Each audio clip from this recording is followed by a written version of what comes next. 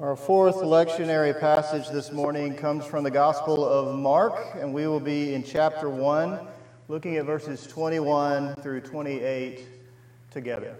Mark chapter 1, verses 21 through 28. They went to Capernaum, and when the Sabbath came, Jesus entered the synagogue and taught.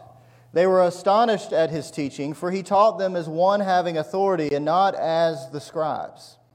Just then there was in their synagogue a man with an unclean spirit, and he cried out, "What have you to do with us, Jesus of Nazareth? Have you come to destroy us? I know who you are, the Holy One of God." But Jesus rebuked him, saying, "Be silent and come out of him."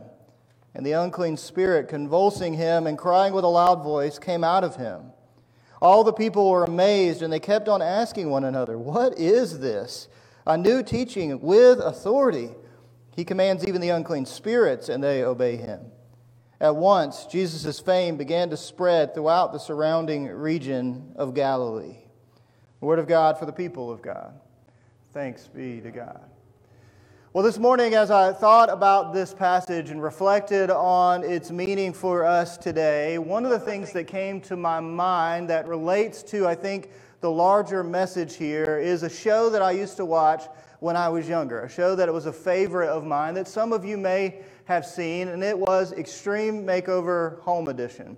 Now, if you've never seen Extreme Makeover Home Edition, it's been off the air for a little while. It's kind of like all the other shows that are on TV right now. But essentially, the show would take a family or someone else who had been deemed worthy of a house remodel or a house rebuild because of a hardship that they had faced or because of something good that they had done. There were all kinds of people who helped children in their community, veterans, others who had cared for their family in big ways. There were all kinds of differences of families that were chosen. But what they would do is they would choose this family, and they would send them on a vacation, a long vacation, and this crew would come in and they would tear down the old house that needed to go, or they would renovate the house that was there. And then at the end of the show, the host, Ty Pennington, would invite the family back, and they would pull up to the house in a car with blacked out windows so that they couldn't see what had changed, with all of their neighbors that had helped be a part of this rebuild. And they would pull up behind the Extreme Makeover bus, and they would get out. And Ty would talk to them, "How was your vacation? What do you think the house is going to look like?" All these, normal TV filler type things. But then he would get to a point where he would say to them, "Are you ready to see your new house?" And of course the family would say yes. And so they would say, "Bus driver, move that bus." And slowly the bus would pull out of the way. And one of my favorite things to do would be to see the family's reactions to what they had seen. To see mixes of crying and laughing, and some people just standing there not even able to speak. Other people sometimes collapsing on the ground because they just couldn't stand up because of what they had seen, what had changed for them. And episode after episode, as families walked through the house, they would say things like how amazed they were at how different it was. How amazed they were at how their lives were going to be different because of what had changed. How it had restored in them a sense of hope or a sense of pride, a sense of something that they had lost at some point because the difficulties of life had pushed down on them. Well, as we look at Mark chapter 1, 21 through 28 today, in this story of what happens in this synagogue in Capernaum, I think that we see a very similar thing happening for us and for our world, though on a much larger scale. As Jesus and his disciples enter Capernaum in that synagogue on the Sabbath Saturday that they go, the people don't yet have an idea of who Jesus is or what Jesus is capable of. In the Gospel of Mark, he's performed no miracles to this point. Literally, the only things that he has done is be born, be baptized, be tempted in the desert, which in Mark is just 2 verses, and then he goes and calls his first disciples. So literally in the Gospel of Mark, the first time that he is in front of anyone is in this Capernaum synagogue on this Sabbath day.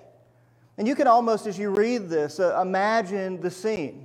The people, they've gathered for Sabbath worship, just like we have today. They head down to what at their time would have been the center of their community, their faith place, the place where they went to study the Torah, the place that they went to be with those that they love, the place that they went to see their families, the center of their faith and their lives. And they go there to worship. and to open Scripture as it existed for them, to listen, to sing, to glorify God in different ways, and to learn.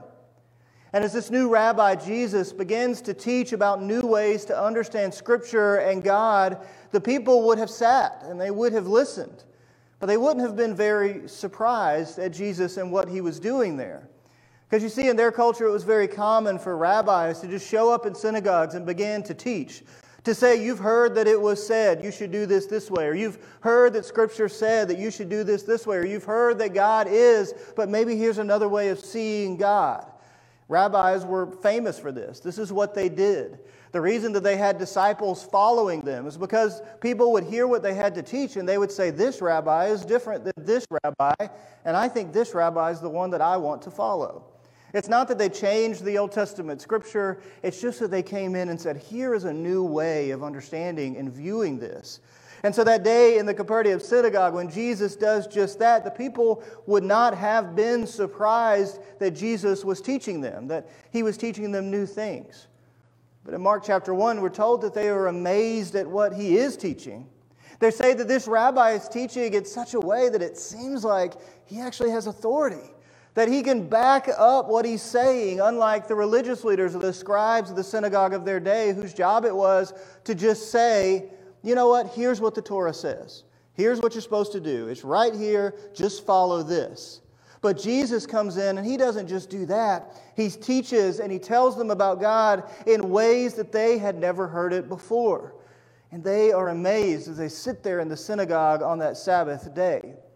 And it's in this moment that a dramatic scene begins to unfold as a man enters that is believed to be possessed by an unclean spirit or a demon in some of your translations.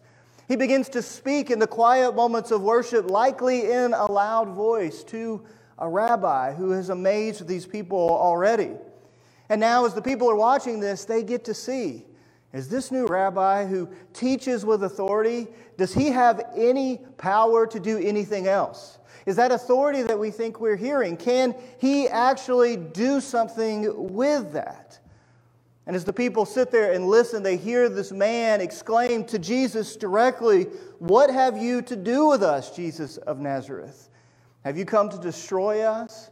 I know who you are, Holy One of God. These people may not have any idea who you are, but I know who you are. And what are you going to do with me?" Now you can see the people's heads almost getting whiplash as they look back towards Jesus and look back at the man, trying to figure out what is this rabbi going to do. Now, they're not very likely surprised by the demon-possessed man. That was a fairly common way of describing lots of things in their society, whether it was demon possession or not, to just say this must be demon possession, demonic possession. They wouldn't have been surprised that there was a man in their midst that was like that. But what they really want to see is, does this rabbi who preaches and teaches with authority, does he have any control here? What is he going to do? In other words, at the very beginning of Jesus' life and ministry, he is being put to the test right before the people. And as they watch him, he looks at the man.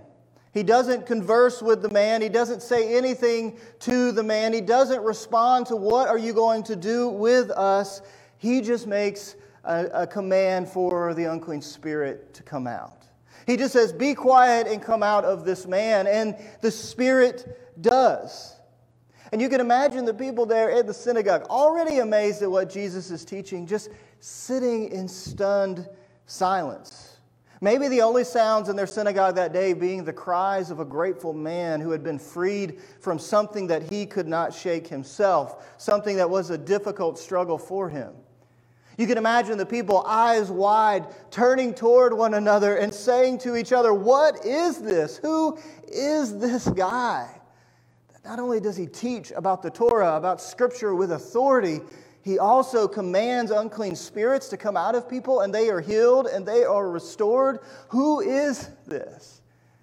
You can imagine the people tripping over themselves as they run out the doors of their synagogue to tell their family, to tell their friends about Jesus, about this new rabbi who is doing amazing things, the likes of which they in Capernaum had never seen before.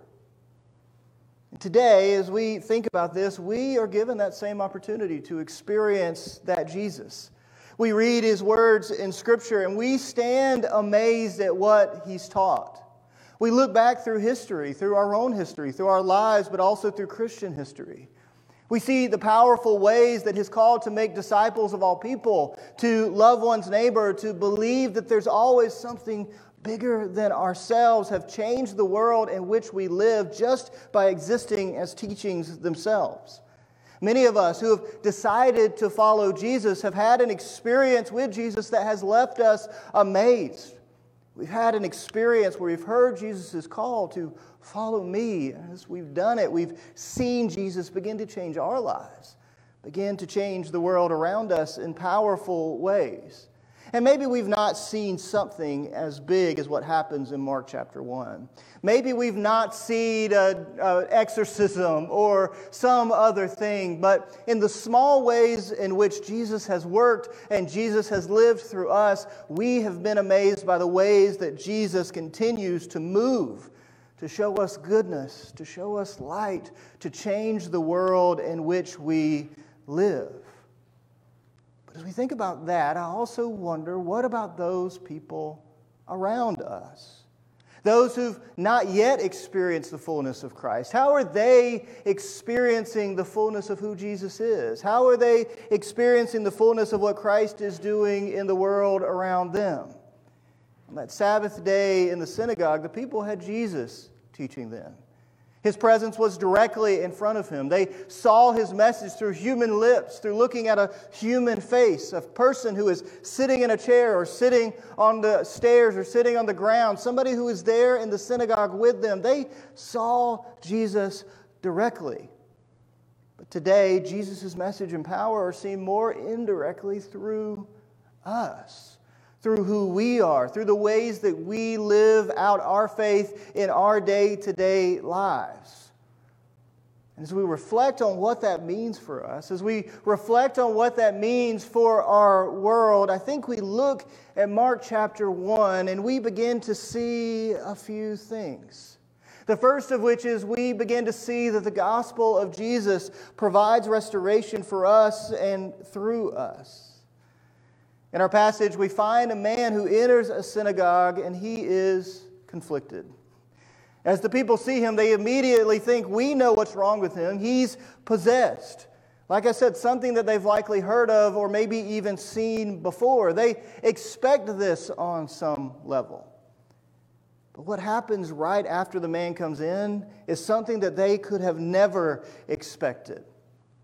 Because you see, as you may have heard at some point before, and I've even said it up here before, in their culture, a person who is believed to be possessed like this was considered unclean, which meant they couldn't be around anybody else. Because even if this person ran into you or if they touched you, they made you unclean. All of a sudden, you couldn't go visit your family. All of a sudden, you couldn't go to church. All of a sudden, you couldn't be around anyone. You had to yell unclean in the streets. Because they were considered unclean, they were not allowed to be a part of society. They were not even allowed to be a part of the people of God.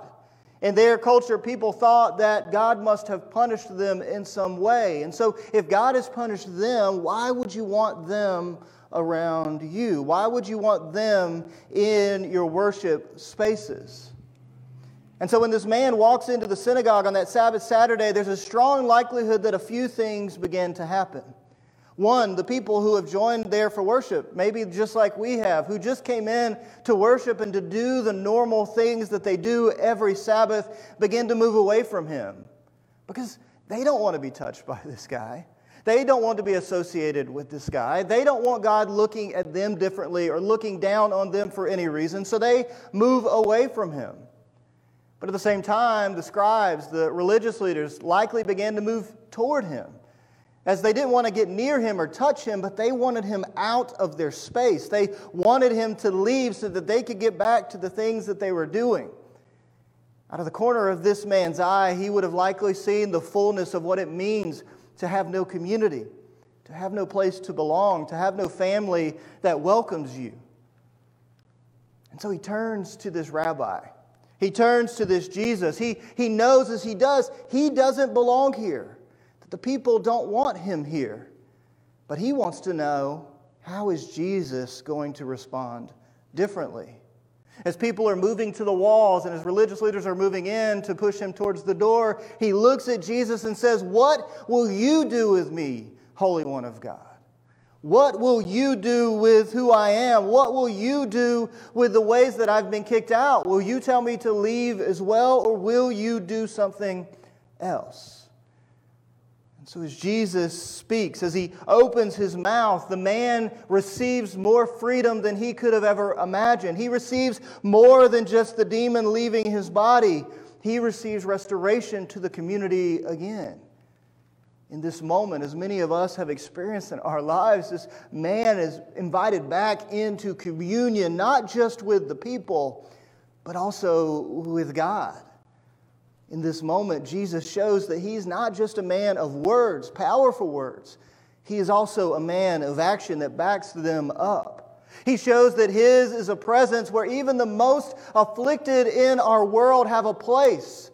That his is a place where they can find restoration, where they can find hope, where they can find the things that maybe have been stripped away from them, and they can be given those things back. So friends, this morning as we reflect on this, I wonder, as we look in our own selves, what afflicts us?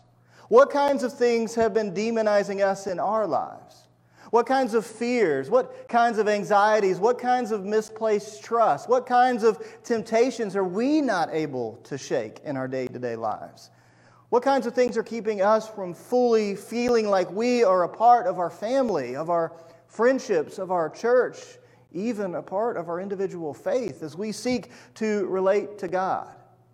At different times in our lives, each of us carries something that holds us back from realizing the full potential, from going fully into the presence of God. Even the Apostle Paul, writing in his letters, writes about a thorn in his side that he carried with him, that held him back, that made him feel like he couldn't fully be in tune with God. All of us have things like that, things that make us feel that maybe we don't belong. And even if those things don't lead to a public excommunication, a public kicking out of us from spaces in our lives, in our minds they often do. Because we walk into spaces with people that we love and people that we're with, and we say, if they only knew, I wouldn't belong here.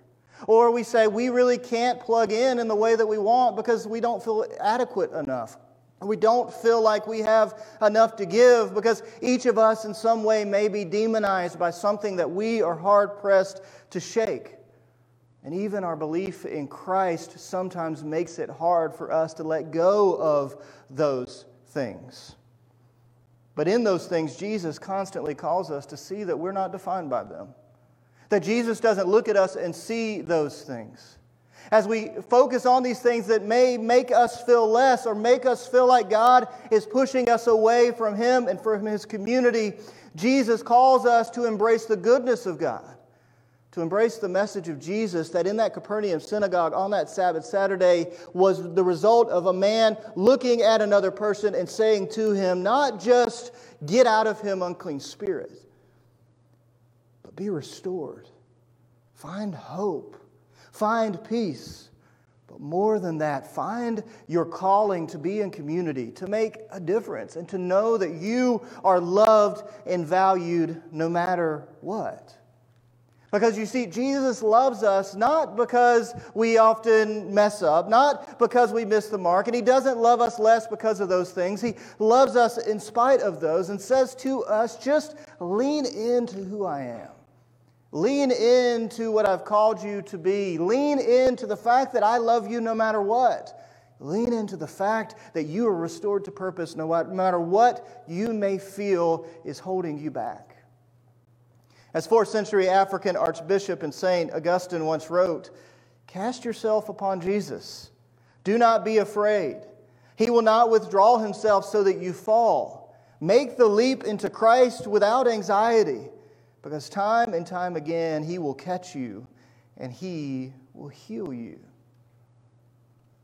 But as we make that leap, While the passage in Mark 1 teaches us that Christ sees us and provides restoration for us no matter what we carry, this passage also challenges us to something different.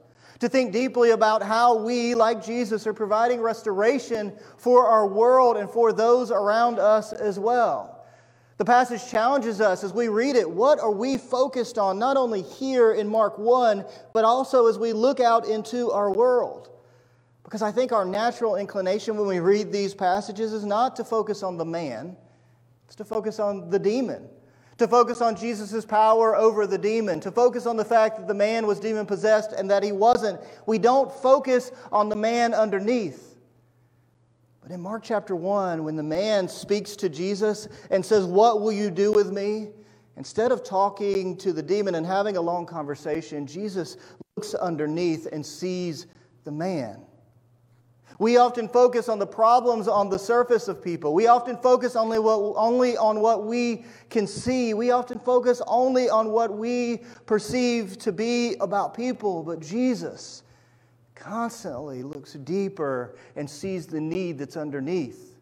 Some of you have experienced that in your work and in your jobs, in your schools, as you've gotten to know people better. You've seen that, what I thought about that person or what I thought was the reality of who they were, there's something deeper there. There's a bigger need that they have. There are ways that I can speak into their lives, but we don't know that until we look deeper. Jesus always looked deeper. And as His disciples, we are called to follow His example. And in this, there is no difference because Jesus calls us to look deeply into our world, to look at the people and the places that are around us, and to ask the question, how are we caring for? How are we loving? How are we showing grace to those around us, no matter who they are? In this, Jesus provides restoration for this man back to a community that he was made for. And in so, He challenges us to say, how are we actively building relationships that not only recognize that even in our shortcomings, Jesus still loves us and gives us purpose, but also, as we encounter others, that Jesus restores them to something else as well. Because, friends, the gospel of Jesus always provides restoration, not just for us, but also for those that we encounter. But as we wonder, as we ask, how are we doing this? How are we providing restoration? Mark chapter 1 also teaches us, also shows us that in asking that, we should also see that the gospel of Jesus provides amazement in our lives and in our world as well. When the people sit down to listen to Jesus that day in Capernaum, they do so thinking that they were about to just listen to another rabbi telling them about the law. But even before He's shown them that He can do anything at all, they're already amazed at what He's saying because of the ways that He makes the Scripture, that He makes God come alive in that synagogue, in those moments. I like to think that their response in Mark 1 shows that not only did Jesus make Scripture come alive, He made them come alive too. And the reality of it is that even today, Jesus' teaching should hold their own. They should astound people just for who they are. The call to love your neighbor no matter what. The call to communion, to community across all difference. The ringing notice that there is always more than everything that we expect things to be. When we think we've hit a wall, that Jesus says there's still more on the other side of that wall. Keep moving forward. These teachings of Jesus, without anything else that He has done, should hold up their own weight. They should amaze people. They should astound people. They should excite people just for what they are, just for the words that He has said. Our world should change. But we live in a world that hardly ever takes words at face value. We live in a world that questions everything. Like the people that day, people hear about Jesus, we hear about Jesus, and we still ask, what in the world is this? Why does any of this matter? And I wonder what answer we're giving to them. What are people seeing when they look at us as Christians? What are they seeing when they look at our church? Are they amazed at what they see? Or are they astonished at how we live, how we love, how we care? Are they those things, or are they still looking at us and seeing the Jesus that they've always perceived him to be? A Jesus that doesn't speak newness, a Jesus that doesn't amaze, a Jesus that doesn't have anything to say in our world. And what about all of you? What are you seeing and feeling yourself? How are you experiencing who Christ is? Are you astonished at his teachings? Are you astonished at the things that Christ is doing? Are you amazed at the ways that Christ is still working in our world, in your life, in the places and people around you? It's hard to be amazed, right? Especially in our day-to-day. It's hard to be amazed in our world sometimes. But Jesus' calling is to listen for his voice, to read Scripture, to pray, to look around us and to see that he is still at work. And the ways that he's working still provide amazement for us and for the people that are around us. But the reality of it is we often get tripped up on looking for the big things, on looking for Jesus to exorcise demons around us, and looking for Jesus to save us, and looking for Jesus to change a situation. And often the reality of it is we miss Jesus because Jesus is working in the small things, in the small ways. In the people that we just encounter when we least expect Jesus to be there. In the places where we walk into classrooms and we study and we see our friends. In the places where we walk into our workspaces and we sit down with the people that we sit around all of the time. In those little places, in those little mundane areas, Jesus is working. Jesus is moving. And Jesus is calling us to see that we also live out his message in the little things that we do. As Mother Teresa once said, not all of us can do great things, but we can do small, great things with great love. Friends, today we are being called to follow Jesus, not just in big ways, not just in telling people about who Jesus is, but also in ways that whether the people that we are around on a day-to-day basis, the people that we encounter, even know that we are a Christian or not, they still look at us and they are still amazed that there's something different about the way that we live. There's something different about how we carry our pain. There's something different about the way that we handle difficulty. There's something different about the way that we find hope in this world no matter what we may face. There's something different about us. There's something different about the way that we look into the eyes of people like Jesus did in that Capernaum synagogue and see something deeper. There's something different about the ways that we this week will look into the mirror, into our own eyes, and say that there's something deeper there too. Jesus is always calling us to something deeper, and when we step through that door into following him, he's calling us to see that there's always restoration, and there's always reason to be amazed. And so as we prepare to go from this place today, we come to our challenge for the week, and it is this. Each day, ask yourself, did I provide some sense of restoration and amazement as I lived out my faith today? Did people see Jesus through me in ways that might have made them want to know more? Again, did I provide some sense of restoration and amazement as I lived out my faith today? Did people see Jesus through me in ways that might have made them want to know more? If you're taking notes, you don't have to write it down. Just like the professor, I'll post this later on Instagram and in the email. But as you move through this week, ask yourself this question. Ask yourself, if there are people around me, my friends at school, the people that I see at daycare, the people that I see at work, are there people around me who, even if they don't know I'm a Christian, still feel that there's something different about how I live and how I work in the world? Are they seeing Jesus through us? And knowing that that's what we're called to do, that this is our challenge, the task before us is great. But friends, we are equipped. We are called. We are needed. Even when we feel like we're not enough, even when we feel like the things that hold us back are going to hold us back from being the presence of Christ or experiencing the fullness of Christ, even those things, Jesus says to us, don't hold us back. Jesus calls us to keep moving, keep feeling restored as much as we help others be restored, to see that we and they and our world are made whole through the amazement of the gospel message of Jesus, that all have a place, that all are loved, and that all have purpose. And so as we move from this place today, may we live into this challenge. May we be the presence of Christ, not just in the lives of those around us, but to that person in the mirror that we see every morning and every night too. May you see that Jesus sees purpose and value in you. And may you experience that in ways that we carry that out into the world.